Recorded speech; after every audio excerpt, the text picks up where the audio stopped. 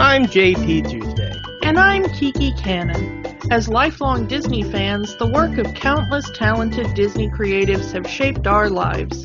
Now, as the Disney catalog expands, we're taking a journey through film and television to discover if that spark that shaped us as children lives on in adulthood. Does your favorite Disney media still cast that same spell? Join us as we find out. We are Rewatching the Magic. Happy Valentine's Day, Kiki. This again. Another Valentine's Day, another year single. Here's to all the single people. Happy Singles Awareness Day, everyone. Yep. But before we get to the love story, let's talk about that Lightyear trailer that it just dropped. As we are recording, the new Lightyear trailer just dropped, and it looks really good. We get a little bit more of the story that we're of this film.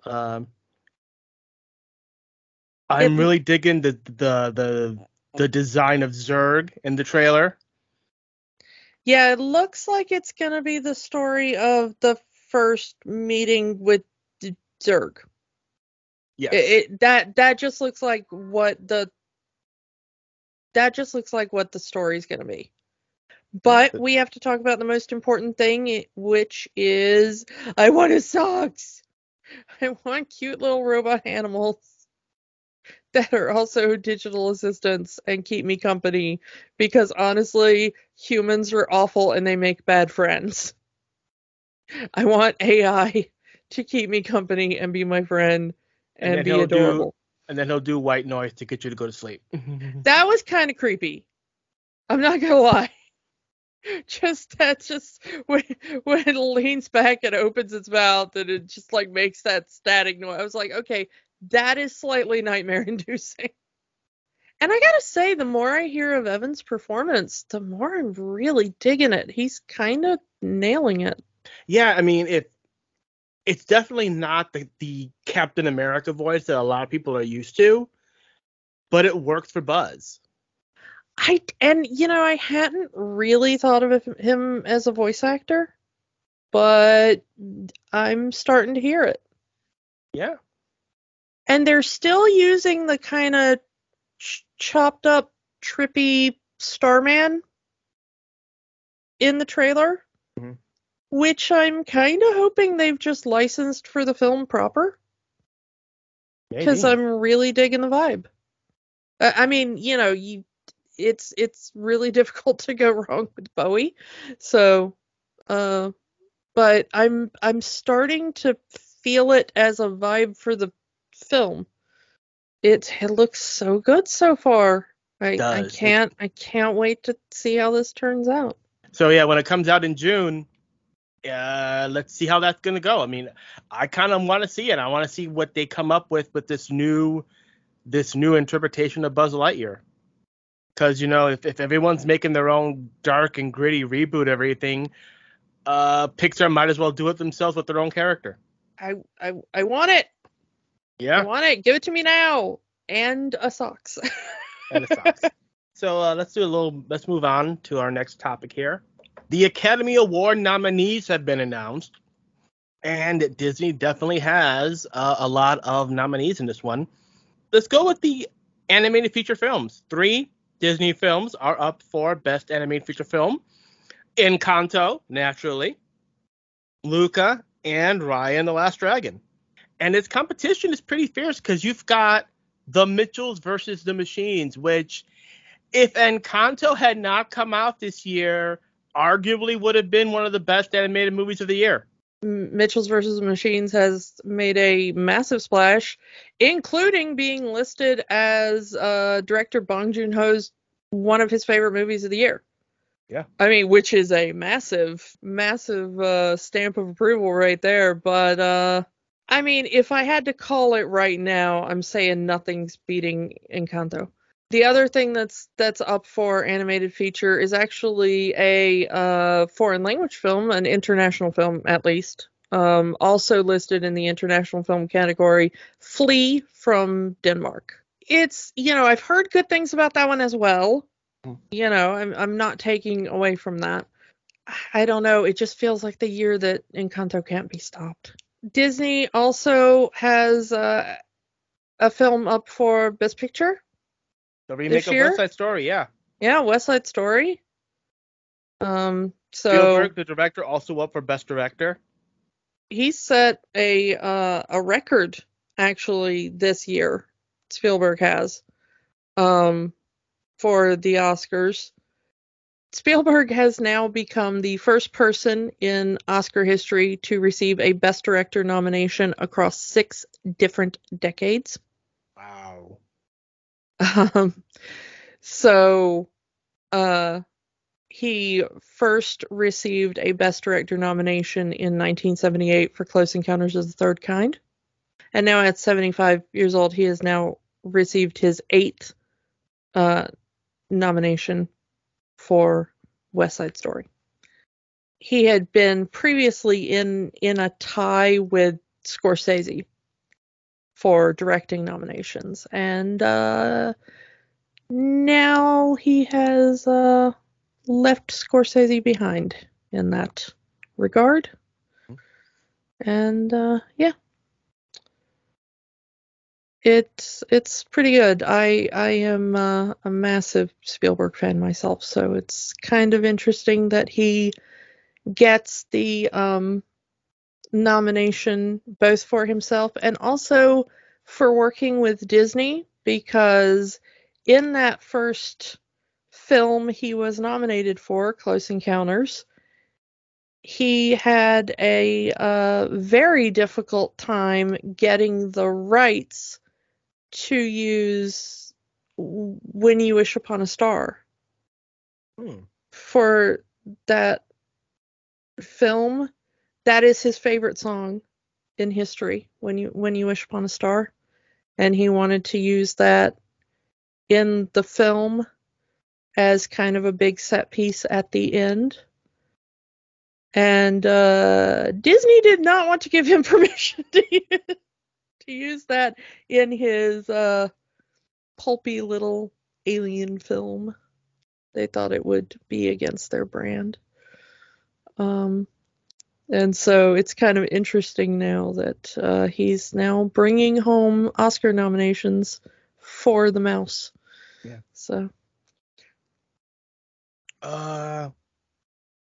Best visual effects from the Disney company. We get Shang-Chi and Free Guy up for best visual effects. Yep. Both deserving in that category, honestly. Yeah, I mean, both of them just visual treats in completely different ways. Mm-hmm. Yeah. So, costume design, Cruella, and also West Side Story. But we've talked about Cruella before, how fascinating that was in the fashion nods and some of the inventiveness of that. Mm-hmm. West Side Story, also good costume design. I'm not knocking that by any means, but I think I would, between the two of them, I might have to tip it to Cruella. Best original song, Dos Oruguitas from Encanto is up for that award. I know a lot of people are saying, oh, it should have been Bruno, but as we mentioned in our Moana episode, the deadline was before Encanto's release, and they decided to go with the song that would, let's be honest, be more appealing to the Academy. Yeah, they felt that one, since it is used, spoiler alert, in kind of a moment of drama and tragedy, and, you know, that it would be more the prestige Oscar song. So that's the one they chose.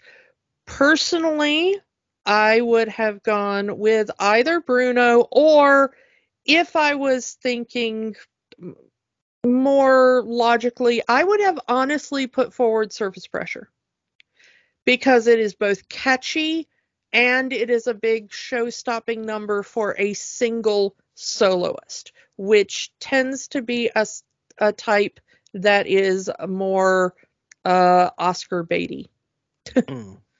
So I would have personally put forward Surface Pressure had I been choosing the song to put forward for the Oscars.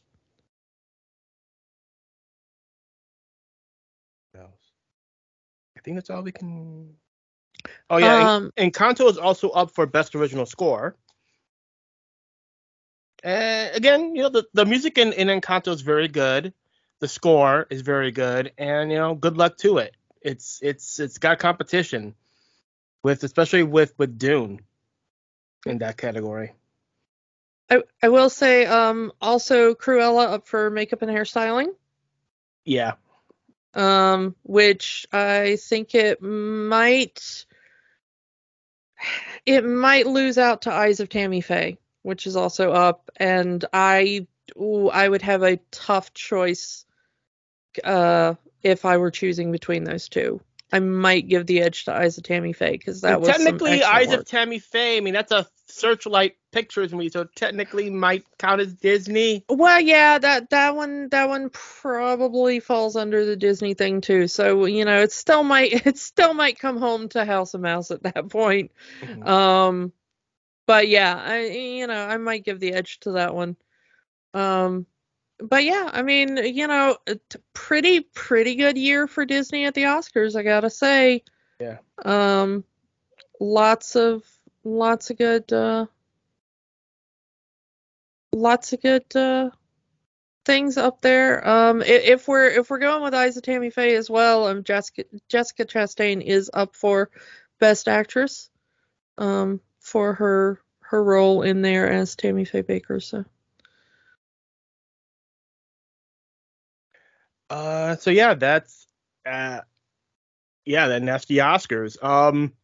You want to go into the Razzies? Are there any in the Razzies? I didn't see the Razzies. Hold on. I mean, I'll cut this part out, but they're Razzies. Worst actor, Scott Eastwood, Dangerous. Row Hartefest for Diana the Musical. There's a lot of hate for Diana the Musical in the Razzies this year, which I don't think it deserves that kind of hate, mostly because it's not a movie, it's a recording of a stage production. LeBron James in Space Jam, Ben Platt and Dear Evan Hansen, Mark Wahlberg in Infinite, worst actress. Yeah, there's a lot of hate for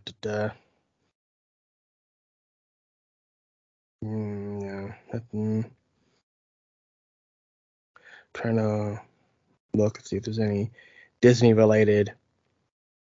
There's a lot of hate for Dear Evan Hansen, which is fair. Worst remake. Oh, it's Karen. Is that okay? Yeah, nothing Disney I can see. Okay, so we can. So the Razzies were spared. The Razzies were spared from Disney, but a lot of hate for Diana. Bruce Willis gets his own category. What does that mean? Like, there's an entire category that's called Worst Bruce Willis Performance. I didn't see that. See if I can find it.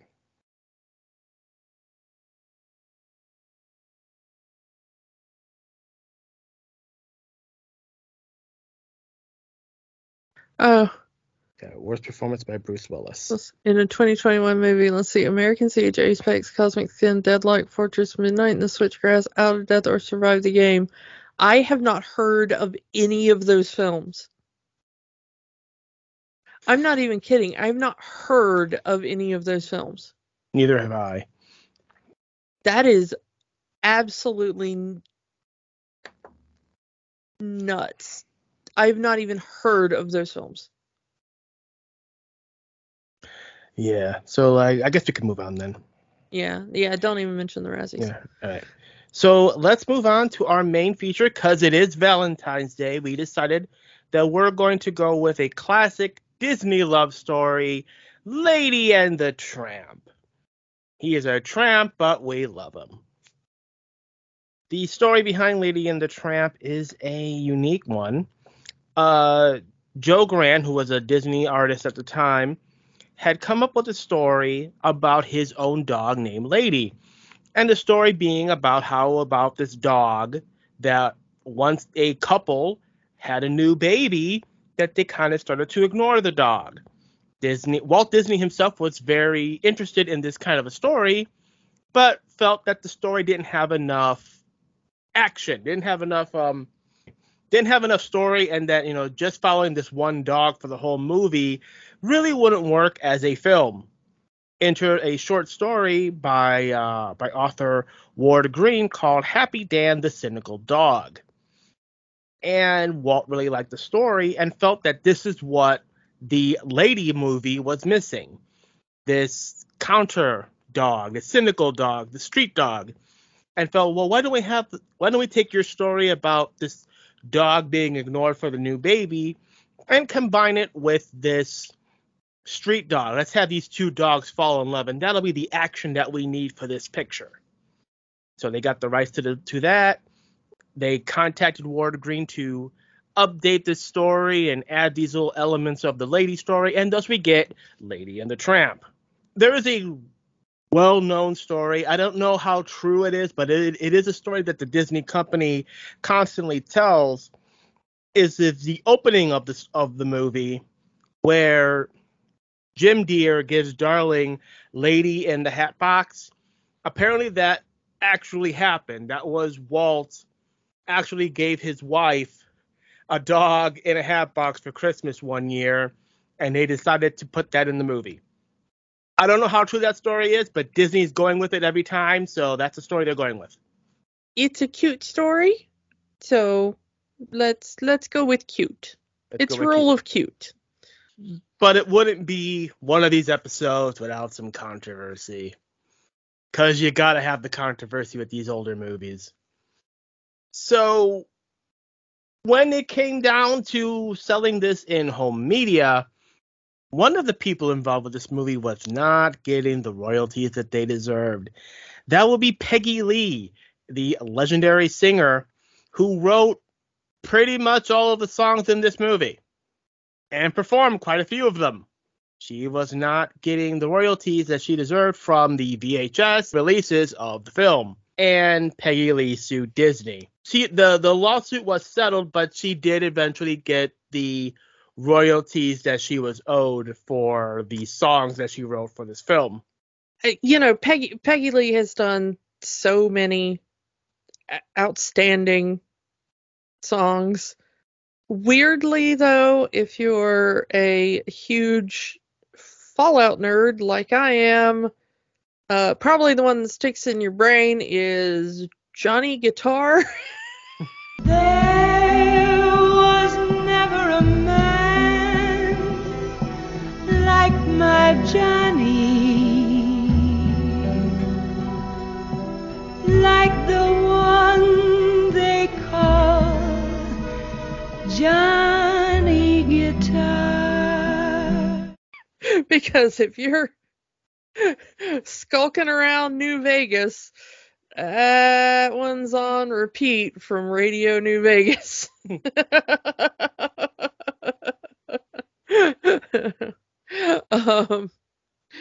But of course, she recorded Fever. You give me fever when you kiss me, fever when you hold me tight, fever in the morning, a fever all through the night. And then she also recorded an amazing version of Why Don't You Do Right? Yeah. Which everybody remembers as Jessica Rabbit's big number. Yeah. But of course, if you've ever heard it sung by anybody other than Jessica Rabbit, you probably heard it sung by Peggy Lee. Why don't you do right like some other men do? Get out of here and get me some money too. Disney, we've discussed multiple times, because they won't let us stop discussing it because they won't stop doing it, has a continued issue to this day of not wanting to pay their artists what they owe. Yeah, we had a big discussion last year of not wanting to pay the writers of the Star Wars novels. By the way, that is still going on. Disney has not relented and paid the writers of tie-in fiction what they actually owe them. So, if you're wanting to be supportive of that, please go look that up because that is still ongoing. They still owe royalties to writers of things like the tie-in Alien novels and Star Wars novels and lots of other things that they bought in the Fox merger and the Lucas buyout and tons of other things. So yeah, like we always say, we do not stand a corporation, but we appreciate the creatives who give us the actual art on the ground, and we will shout them out and promote their work as much as possible. You want to get into the actual creatives who did put their heart and soul into this film? Yeah, let's do that. Yeah, let's talk about the cast here who brought this to life. We have a lot of people who we've talked about before. Most of these names in this film we have talked about before. Doing the voice of Lady, we have Barbara Luddy. When did we last talk about her? Probably Cinderella, Sleeping Beauty, 101 Dalmatians, maybe. Pooh Bear. Yeah, Pooh Bear. So she did the voice of Merryweather in Sleeping Beauty. She was Rover in 101 Dalmatians, Kanga in Winnie and the Pooh. So yeah. In the role of the Tramp, we have somebody that we've actually never talked about before because this was basically his only film role. His name is Larry Roberts. He was seen by one of the Disney story people performing on stage in Hollywood in some theater group, and that guy went like, hey, you got a pretty good voice. You ever thought of doing voiceover animation or whatever? I work for Disney. You might be good for some stuff. And Larry went, hey, they can always use a job. Sure. And that's kind of how he ended up in the part. Disney never really used him for anything else, though. Don't know why. There's not really a lot about him or his life. He did some theater, and he eventually retired from acting to go into fashion. He designed and worked in ladies' fashion and did that for most of the rest of his life. He ended up dying in the early 90s of complications from AIDS. So this is kind of his big Hollywood moment. We got Bill Thompson as Jock, the Scottish Terrier. Using the same voice he would end up using for Scrooge McDuck. Before Alan Young became the iconic voice of Scrooge McDuck, Bill Thompson voiced him, and the voices are very similar, almost identical. You can not really tell. I couldn't tell the difference. Yeah, when you hear Jock talk, at first I was like, wait, is this Alan Young doing this part? And then I looked it up and I was like, oh, no, Bill Thompson. Okay, that's why. So, yeah, it's very similar. You got Bill Baucom as Trusty, the Bloodhound. We got Verna Felton doing Aunt Sarah. You remember? Does she count as a villain in this movie? She's kind of the closest thing we have to a villain. I mean, her and the rat, I guess, and the dog catcher, the Siamese cats. Yeah, the dog catcher. It's kind of an early version of Disney not having a villain, which is kind of their MO now. But,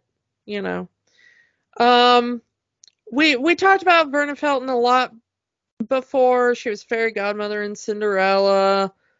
She showed up as Flora and also Aurora's mother, Queen Leah, in Sleeping Beauty. In case we didn't mention it before, I think we did, but I always find it a nice little smile that she was married to the voice of Pluto, Lee Miller. Anyway, speaking of Lee Miller, yeah, he voices Jim Dear. He voiced Jim Dear. But so they got to work in the movie together. But yeah, like I said, he was the voice of Pluto and lots of other things for Disney. And in this, he's Jim Dear and the dog catcher.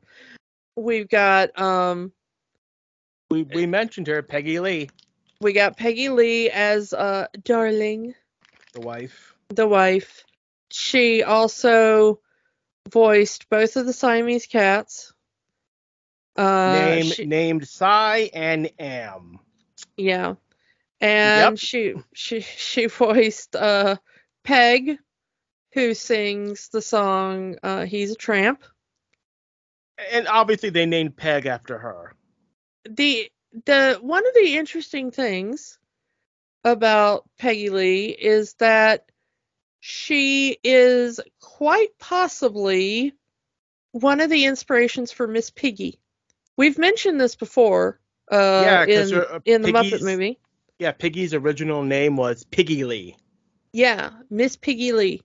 So that Miss Piggy is most likely named after Peggy Lee and started out being a little bit styled on Peggy Lee. So, do you want to start talking with Lady's story, or do you want to talk with Tramp's story? You know, Lady is kind of close to my heart, so I kind of want to start there. All right. So let's start with Lady herself, her story. Yeah. Lady, can I tell you before we get into the actual movie? Can I tell you real quick why Lady is so close to my heart? Go ahead. When I was a teenager, I agreed to babysit for a family.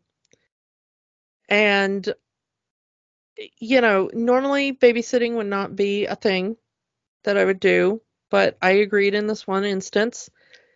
And when I got there, they said, we have a dog and she is impossible. We think she's brain damaged. You can't do anything with her. She will bite you. She's impossible to control. She's awful. She is a Cocker Spaniel and her name is Lady.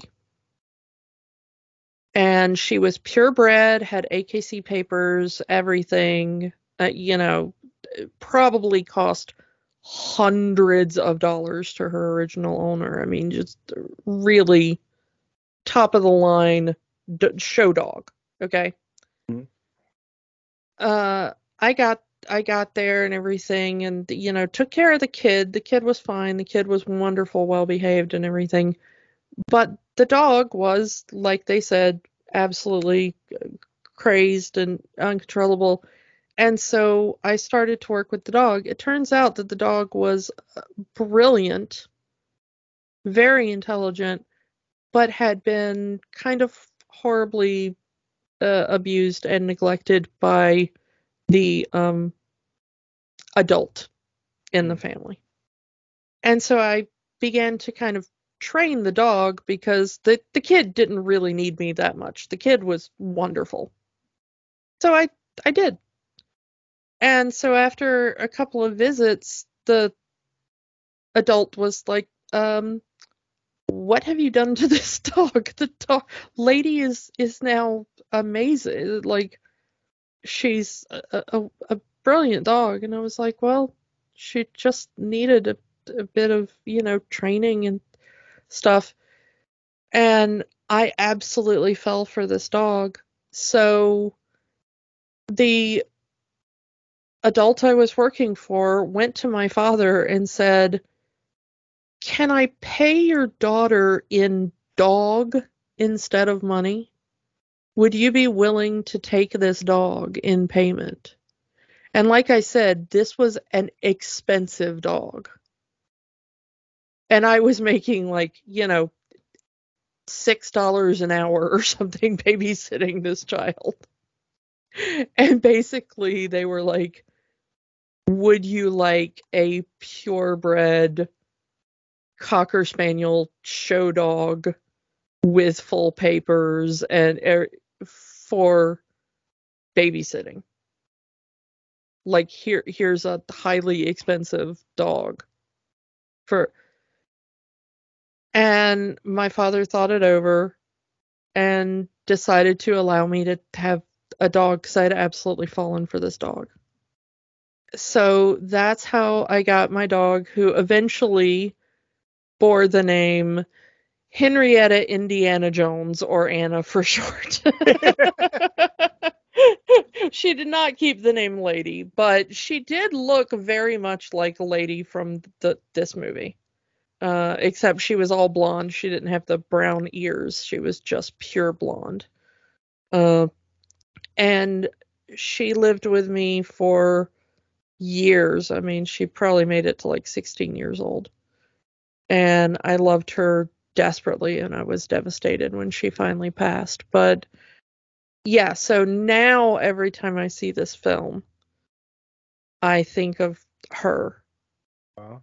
And how she came into my life. Rewatching this movie again today, it was very emotional for me because in temperament, they were very alike as dogs. That's why this movie is kind of so special to me. So this episode is dedicated to the memory of my adorable Anna, who was born Lady. Yeah, I absolutely love dogs. So the way Lady acts in the beginning of this movie, as a little puppy who just wants to be with her owners in the big bed, and you kind of know how that feels. Oh yeah. Also, the humans are awful. You let dogs sleep in the bed with you. That's where dogs belong. So Lady is this little puppy. Lady is just this little excited little baby puppy, and they have they try to train her. They put her in her little bed in the, I guess, the kitchen. Yeah, it seems to be the kitchen, yeah. And she gets to know, I want to sleep in the big bed with people. Which is her right. She is correct. You sleep in the big bed with the people. I do like how Jim Dear says, okay, it's only going to be for one night. 6 months later, she's still sleeping in the big bed, completely spoiled rotten. She's not spoiled rotten. That is her place. He sleeps in the big bed, protecting the peoples. Yes. And so, yeah, for this entire run, Lady is kind of the jewel of the family. They all, Jim Dear comes home, races the dog home every day and gives her a treat. And they give her walks every day and all that stuff. And, she's pretty much a true member of the family, treated as such the entire first third of this movie. And then we get to the big changes that Darling is going to have a baby.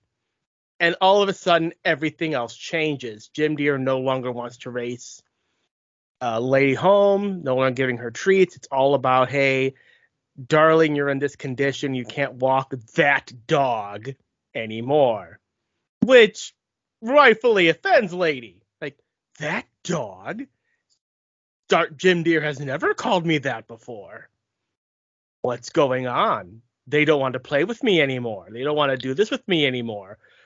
I do not understand. What is a baby? And why is Darling not wanting to be playing with me anymore? What's going on?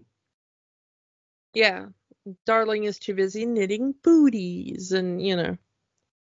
But then again, this is a podcast hosted by two adults with no children, so they're take that how you will. I feel entirely for Lady in this. I'm like, no, you're right, girl. This is awful. And once the baby comes, the funny thing to me is that they do like the pregnancy reveal via knitting, and what I love is that there is an entire page on TV Tropes about pregnancy reveals via knitting. It's such a cliche to do the like somebody is knitting baby booties or a little baby blanket or something, and that's how you discover they're pregnant, you know. I mean, the movie takes place in the early 1900s, and it's very obvious that they're going with that, such as, you know, oh, we don't know what the gender of our baby is yet, and I think even by 55 there would still be tests to find out how what about baby gender. Well, no, I mean, it was still, you know, when we were kids, it was still kind of new to discover the sex of the baby. Mm-hmm. Because that was still, I remember growing up, that getting ultrasounds and stuff was still kind of the new thing. Like, I remember, you know, my parents talking about, like, are they even going to bother to get an ultrasound and find out? So yeah, I mean, in the 50s even, you still wouldn't know. It'd still be a guess.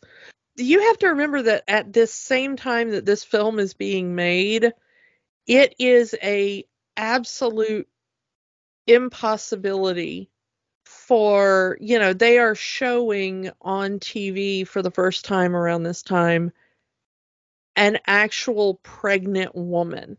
Yeah, on I Love believe. Lucy. Yeah. Yeah. And that was a huge deal. And it was such a huge deal because they wouldn't let them use the word pregnant. They had to say, like, in a family way, or they had to say expecting, which turned out to be great for comedy because Desi Arnaz, with his accent, couldn't say the word expecting. He said spectin, which turned out to be great for comedy because they worked it into the script as often as possible so that Lucy could, you know, kind of joke at his accent. But yeah, it was from the network. You cannot use the word pregnant. It is too lewd and lascivious a word. So that's when they're talking about it in this film. It's one of those things of like, if you know, you know, because Disney is having to dance around this like standards and practices thing of like, you cannot say she is pregnant.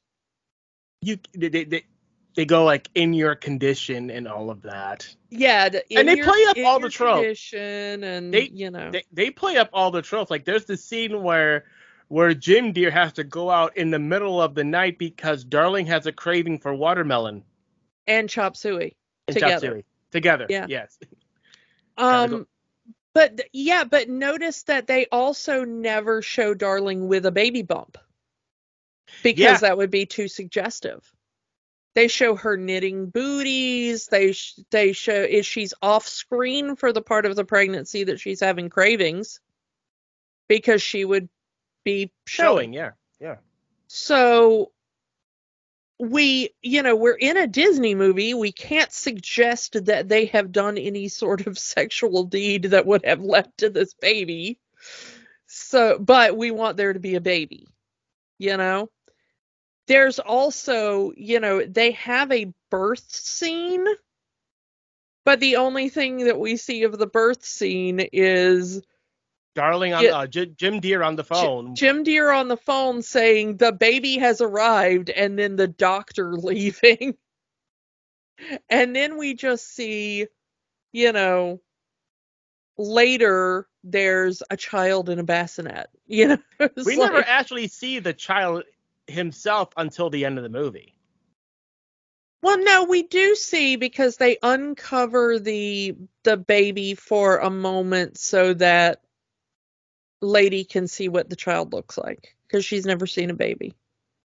So there is that moment during the lullaby where they uncover the baby in the cradle. And it looks clearly like they just traced it off like a baby book or something.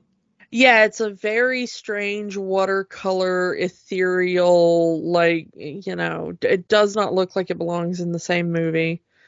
Maybe it was intentional. Maybe the artists just don't know how to draw a human baby. Either or. I think it was supposed to be intentional styling because they want it to look ethereal and like they want it to be like, oh, the dog has immediately fallen in love with this baby because babies are the most adorable thing in the entire world. I mean, no, but sure. And everything seems to go well for Lady. Hey, everyone loves the baby, and Lady's getting along with the baby, and then Jim Deere and Darling have to.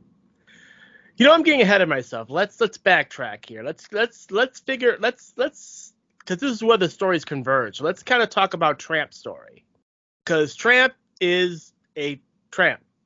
He's a homeless dog. He sleeps wherever he wants. He goes wherever he wants. Every family in the town knows him and calls him different names. There's a whole scene where he goes and points out every family he meets up with and all the different names they give him. Every night he goes to a different house and they all give him different foods and they call him different names, and he likes it's freedom in his mind. He's a free dog. He goes wherever he wants. He does whatever he wants. He's not tied down to a single family. And we kind of get a little bit of a backstory on him when he starts talking to Lady about babies. His thing was when a baby moves in, the dog moves out. He never straight up says it, but it's implied that he at one point had an owner who got rid of him because they had a child. When it's just you get the steaks, you get the good meals, and then when the baby comes in, you're lucky to get leftover baby food. It feels like Tramp may not have had the best family upbringing, which kind of explains why he likes just being a free dog. I read it as, he had that experience. He had a family. They threw him out when they had a baby. And now he's kind of convinced himself he likes the freedom. But I think he really doesn't, because he wants a family, and he wants a family so badly that he goes to a family every night. There are other ways to get food and stuff. I mean, he goes to the restaurant. He goes to the restaurant. He could try that with other restaurants, or he could try dumpster diving or whatever, I mean, but the Italian restaurant isn't the only one he goes to. We see him when we first see him. He says, "Do I want to go to this restaurant today? Do I want to go to that restaurant? No. They put too much starch in their food. I'm going to go over here." Yeah, but the fact that he keeps showing up at houses, I think, is very telling. He wants a family, but it seems he doesn't want to make the commitment because it could happen again.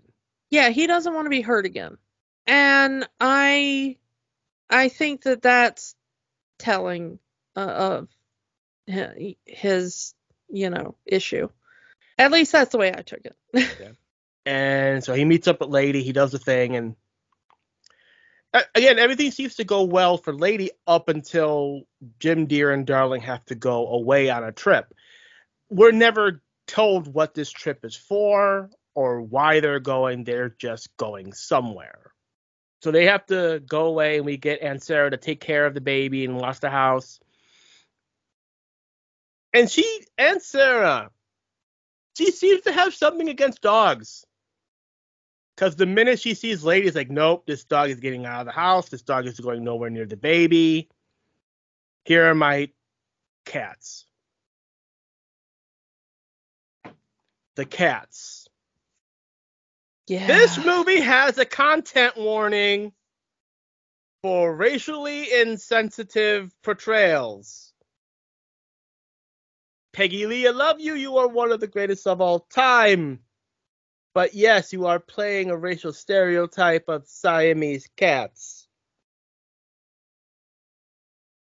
And, we've talked about this content warning before because we've run across it in films before. Yeah.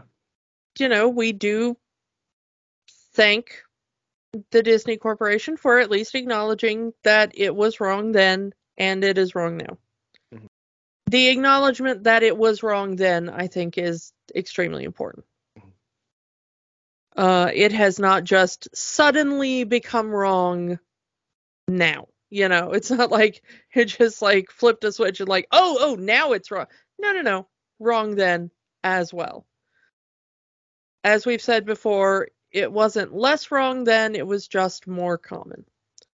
The interesting thing about this scene and that song is, I hate to say it because while the song is ridiculously racist, it's also ridiculously full of excellent wordplay. It's sad that such extremely talented wordplay is linked to such an unfortunate racialized portrayal. And that has, that is to Peggy Lee's own songwriting skills.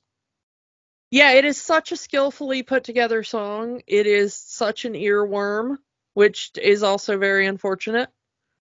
It is just also, unfortunately, a racialized portrayal of, Asian stereotypes. And later we do get a racial stereotype of Mexican stereotypes with the Chihuahua. The Irish cop also, you can probably say, is a bit, a little bit problematic as well. Possibly less so than some of the other ones.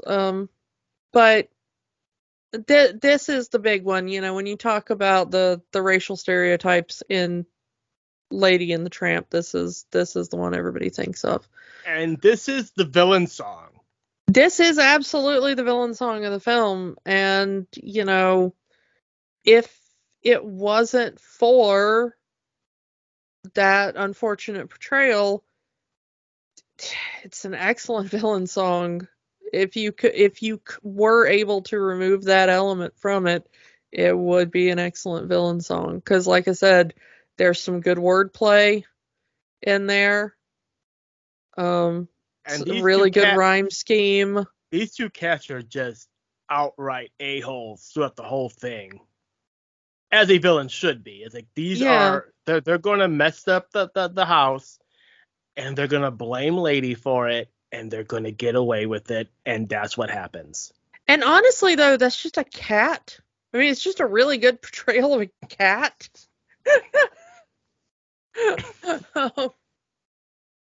I mean, if you've ever lived with a cat, you're just like, yep.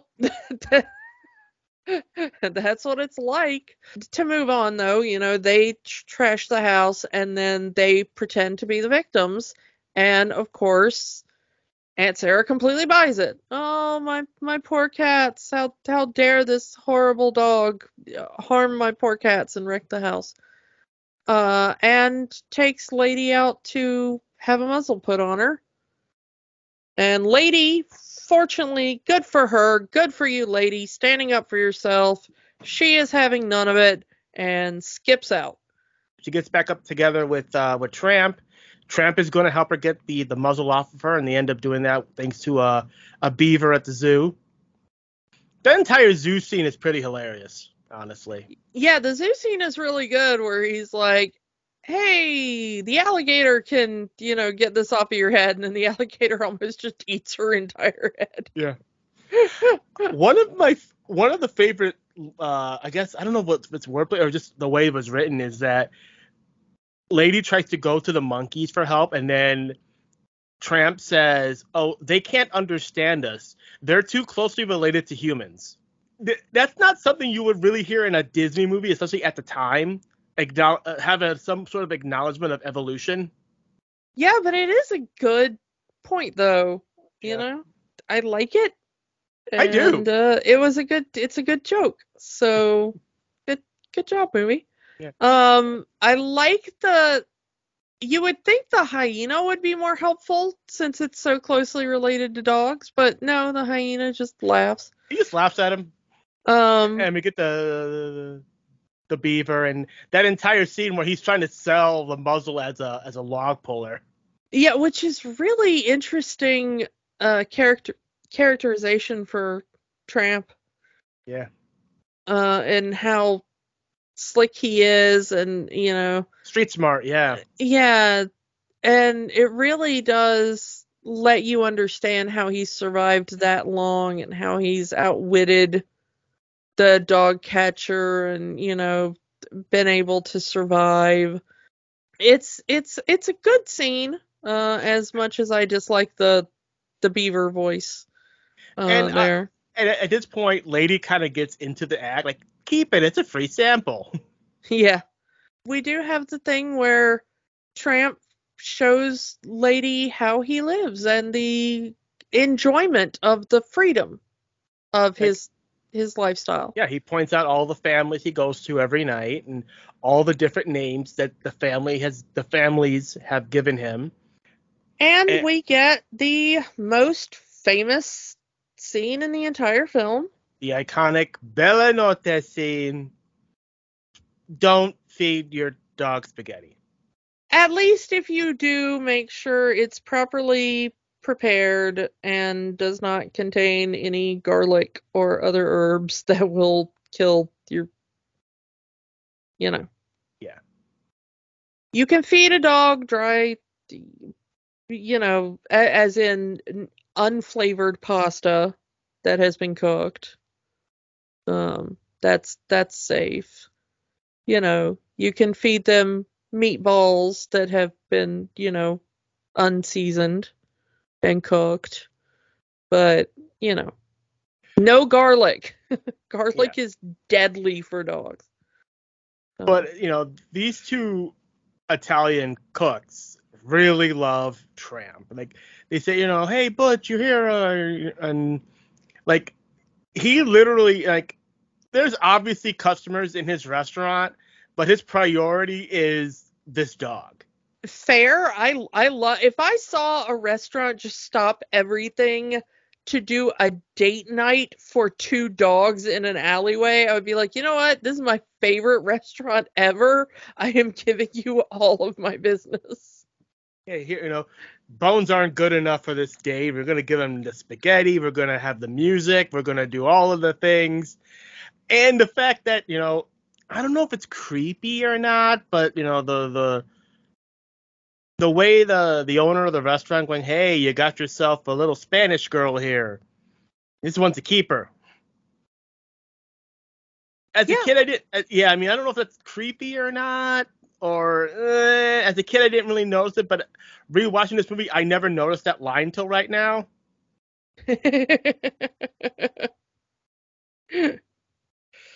Yeah. There are some things that only hit when you're an adult, I suppose. Yeah, so again, the famous Bella Notte scene, the scene with the spaghetti and the kiss and the meat and the meatball. That's like, that scene is so iconic to this movie and has been parodied and lampooned in other films. The scene still holds up. It's a very nice scene. The song is still really good, even if it's the stereotypical fake Italian accent, but it somehow still works. But I've heard this song covered a million different ways. Mm-hmm. And you don't need that accent. This is a beautiful song. It is. And I have heard so many covers of this song, and most of them are gorgeous. Including the one in the remake that they did recently, which we may get around to one day. But there's a good cover of this in the new one too. So again, kudos to Peggy Lee for writing Bella Notte. Yeah, I mean, she wrote like every song in this film. So in your typical I've stayed up too late, I have to get back to my family kind of deal, Tramp does not want the night to end, and fair enough, he doesn't want the night to end. That's fine. But in his own actions of trying to keep the date going into the daylight, causes Lady to get captured by the dog catcher. Bad in itself, but the fact that he plays it off later in the film like it's not a big thing, kind of a Richard move. Yeah. The dog pound scene, again, it serves multiple points, and one is, the as all of these dogs know Tramp, and they're telling her everything they know about the Tramp, especially all of the other girlfriends he has, which kind of gets under Lady's skin. She finds the as they explain in the movie, as they say in the movie, the one-way door that dogs go through and they don't come back from. That's always the thing that I hate. Yeah, I forgot about that scene in this movie. I don't like that scene. And they make the dog so happy as he's going through that door too. Like he has no idea what's happening. Yeah. Like every other dog in the pound knows where that door leads to, except the one happy puppy they have walking through, and just makes that scene even more heartbreaking. Yeah. But the thing is, though, is that this contains one of those moments that, like, I realize it was the 50s and stuff, but it does contain a moment that I don't particularly like. Mm-hmm. They're like, oh, yeah, Tramp has had girlfriends before you, honey. So? It's implied that he's had multiple girlfriends at the same time. It's even implied that Peg is one of these old girlfriends. The interesting thing is, if you listen to the lyrics of the song, it might be more that, like, Peg is pining for him and maybe never got him. I don't know. She says she's got it bad for him. Yeah, it's kind of more like, I wish he was mine. And, I mean... But, I don't know. Also, the singing voice of Peg, that's just Peggy Lee. That's just her voice. That's not here. She puts on a Brooklyn accent for when Peg is talking, but when she's singing, that's just straight Peggy Lee. Yeah, and it's so good. Such a good song. But yeah, like I said, the whole thing is Tramp has had girlfriends before. You're not the first, and that seems to bother Lady the most. And she throws it back to him later in the film. After he says that getting thrown in the pen is no big deal, she throws it, oh yeah, what about this girl? What about that girl? What about that girl? What about all these other girls you've been with? Am I, is that all I am to you? Just another girl that you've been with? Yeah, I don't know. I really kind of, I don't like it. I mean, there's a difference between he's got all the girls at the same time and none of them know about each other. That's different, because you're just an active liar. But if it's like, well, he's had a lot of girlfriends before, it's like, well, that's just his history. Everybody's got history. Like, whatever. He's lived a life. Like, leave him alone, you know? But it seems to be like, like Lady believes that she's just the next one in line, that he's going to discard her for the next girl, as it were.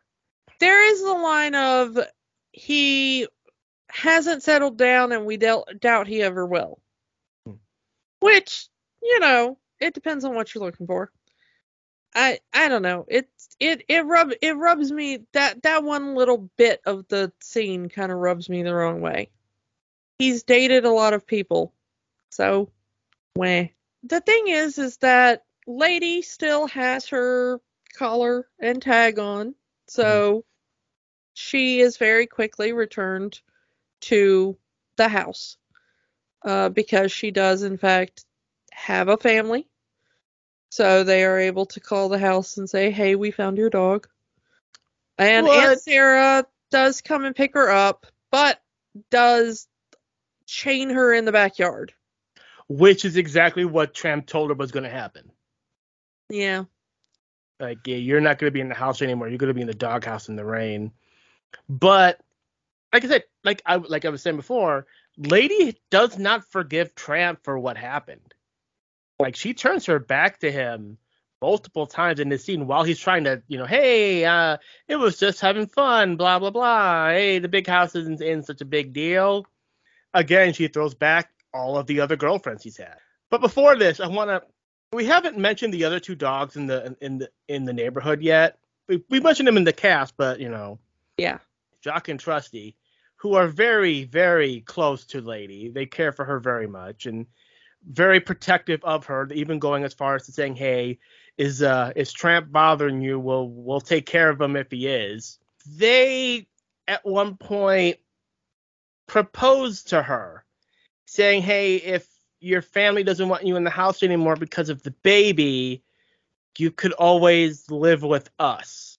I don't know. I mean, that's kind of a large leap to go in that direction. Yeah. Well, dog their logic, I guess. I mean, their intentions are nice. They want Lady to be in a house. You know, she's too good a dog to be regulated to a dog house in the backyard. She should be indoors. She should be in warmth, in a people bed, like you said. We're not getting any younger, but our families will love you, and we will love you, and blah, blah, blah. And their hearts are in the right place, but she's not interested in them in that way. The thing is, though, is that they did not like Tramp being around. You know, from the moment he shows up and is like, you know, hey, watch out for that baby and everything, they're immediately like, go away, you know. Well, because he's a street dog, and they don't want, you know, it's very much upper class neighborhood. You know, we don't want, for lack of a better term, we don't want their kind in our neighborhood. Yeah, they're very classist, you know. But yeah, very classist, but it's also a protective of Lady. It's both, I would say. And then we get, I guess the I don't know if it's the climax or what, because throughout the movie we've seen this rat kind of go into the backyard of Jim Deere and Darling's house, and Lady is always chasing this rat around. But now that Lady's chained up, the rat is now getting into the house. Since he's chained up, you get Tramp to go in there. He's chasing the rat around. Eventually, he does kill the rat, but in doing so, knocks over the baby crib. Miraculously, the baby is unharmed when this happens. Yeah, it is. You do kind of go like, oh goodness, the baby could have actually been harmed in that. Yeah. But the baby is okay. Everything's fine. Nothing was harmed in the making of this scene except for the rat. And the funniest thing about this scene to me is that the rat makes squeaky toy noises. Yeah, I mean, it's such a tense scene, and yet every time Tramp attacks the rat, like you're really into the tension of the scene. This is such a wonderfully animated scene. It really is. This scene holds up so well. I was watching it, like I know exactly how this scene is going to go. I have seen this movie so many times. And the only thing I had forgotten about this is that when he, like, you know, jumps on the rat or chomps at the rat or whatever, the rat makes squeaky toy noises. That had to be some sort of decision to kind of cut the tension in the movie. Because you gotta be, I mean, someone in a studio is holding a squeaky toy to the scene. And I don't mean that this thing, like, makes a squeak. I mean, they took an actual dog squeaky toy and did Foley for this rat. This thing makes the same noise that my dog squeaky toy makes.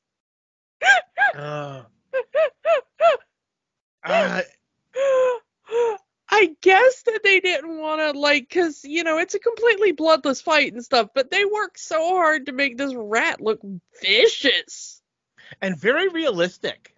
Yeah, this is a demon rat. And yet, like, as soon as Tramp pounces or, you know, anything or grabs at it with his teeth, it makes the most hilariously adorable squeaky toy noise.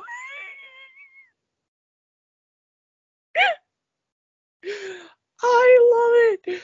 I was rolling. I was like, oh, this completely undercuts the tension of this scene so bad.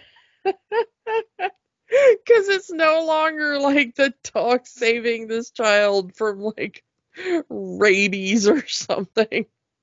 It's like, now we're just, you know, a dog playing with, like, his squeaky toy, and that's all I can see, and it's just adorable. Oh.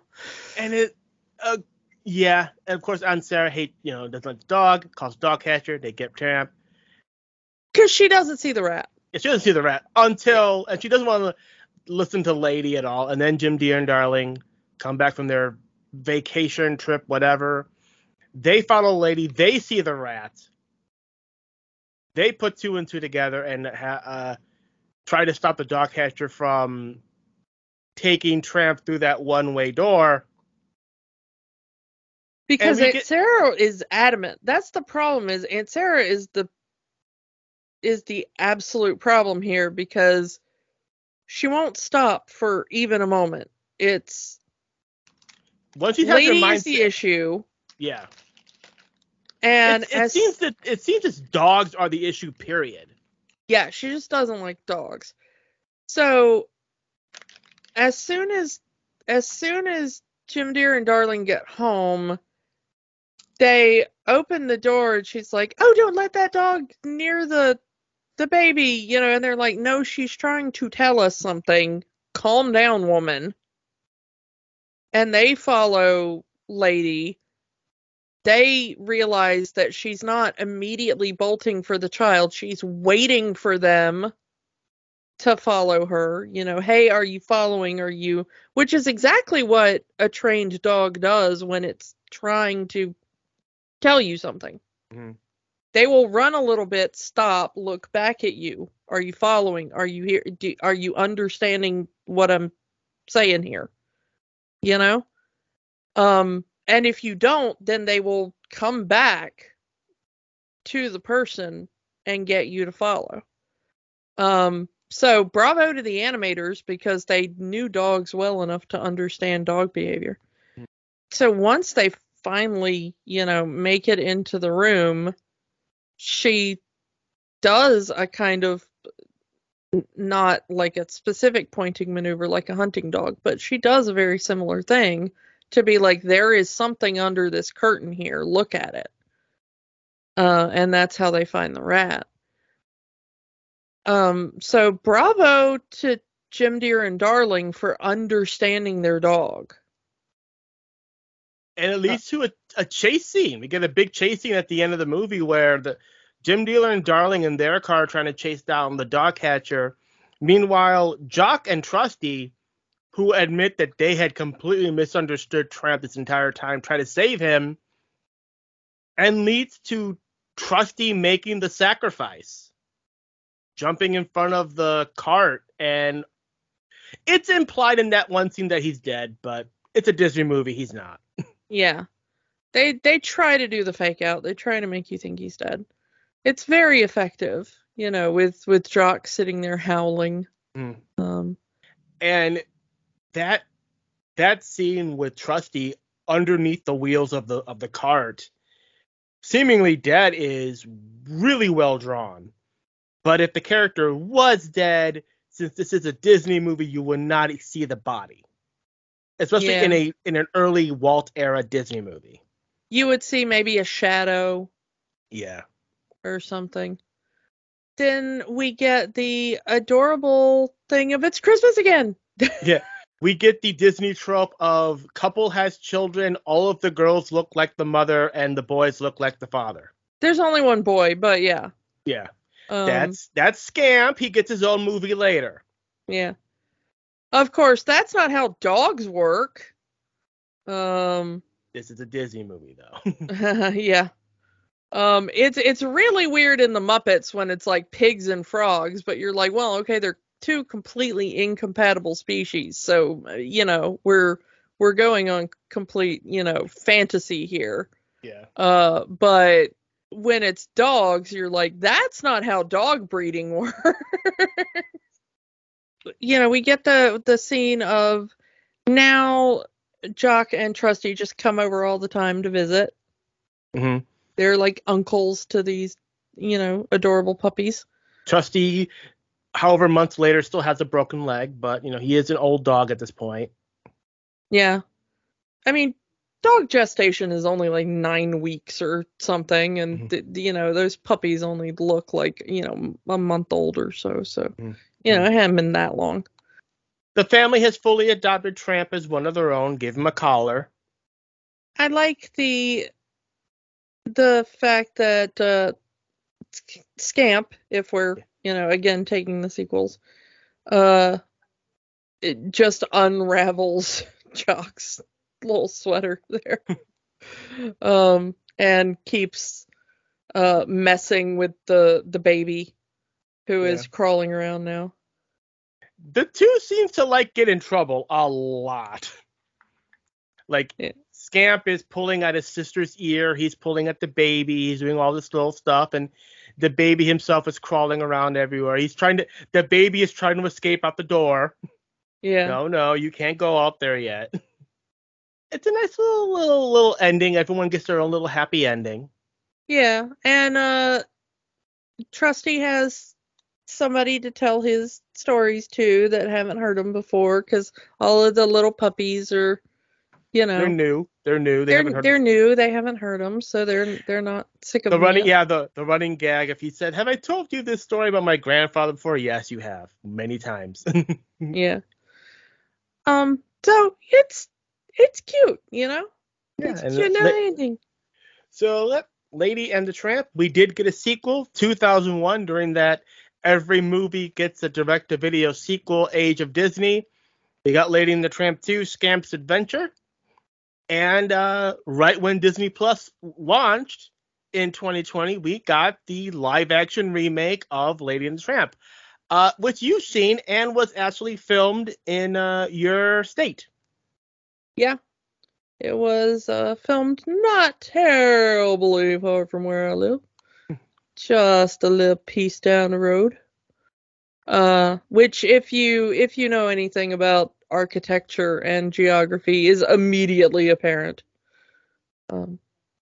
If you've ever been to southeastern Georgia, you're like, yeah, I recognize that because it looks like nowhere else in the world. It's supposed to take place in New Orleans. It does not look like New Orleans. There are two places that look like nothing else on the planet, and those two places are New Orleans and the area surrounding Savannah, Georgia. Those two places are absolutely unique and distinct, and they look nothing like each other and nothing like anywhere else on the planet, and you cannot mistake them for each other if you've ever seen either one. And they decided to film one for the other, thinking nobody would notice. It does not work at all. Well, we have said that Disney loves filming in Georgia, mostly because it's cheap. Yeah, no. I mean, and I encourage them to do so. I mean, please do more of that. It's a good source of income for the state and the people who work there. And I do have friends who, do that as a line of work. It's just, it'd be nice if you actually set some of that stuff in Georgia and let Georgia be Georgia, All right, so Kiki, let's ask the question. Does Lady and the Tramp, the original 1955 version, have the magic? These puppies, of course I had the magic. I'm going to agree. This movie is still an all-time Disney classic. Again, even with the racial insensitivities of the 1950s in here, if you can get past it, it's still a really good story. It's still a really good movie, and it's, to me, definitely an all-time Disney classic. Yeah, I mean, the characters of Lady and the Tramp themselves absolutely hold up. Mm-hmm. They're really interesting to watch. Lady especially is such an interesting character. So you're very invested in her story and what happens to her. It doesn't really lag. I was expecting it to be like a lot of these old Disney movies where you're like, oh, why is this part in here? But no. Yeah, for a less than 90-minute movie, it actually is pretty tightly packed. Yeah. So yeah, magic, definitely. So let's move on to next week. We have a true story movie next week. I believe this is a 20th Century Fox film, Hidden Figures. Yeah. I've been wanting to talk about this one for a little bit now, yeah. Yeah, this is the story of the three women that helped NASA launch shuttle. And I am such a big space geek and NASA geek, so it'll be nice to talk about true history story. Yeah. And that film. So Yeah, come back for that next week. Come back next week for Hidden Figures, and we'll talk to you all then. Bye. Bye. Don't let the magic stop here. Join our conversation online on Facebook at Rewatching the Magic. Twitter at Rewatch the Magic. And of course, new episodes every week at rewatchingthemagic.podbean.com. Remember, the magic is for everyone. It only stops if you let it.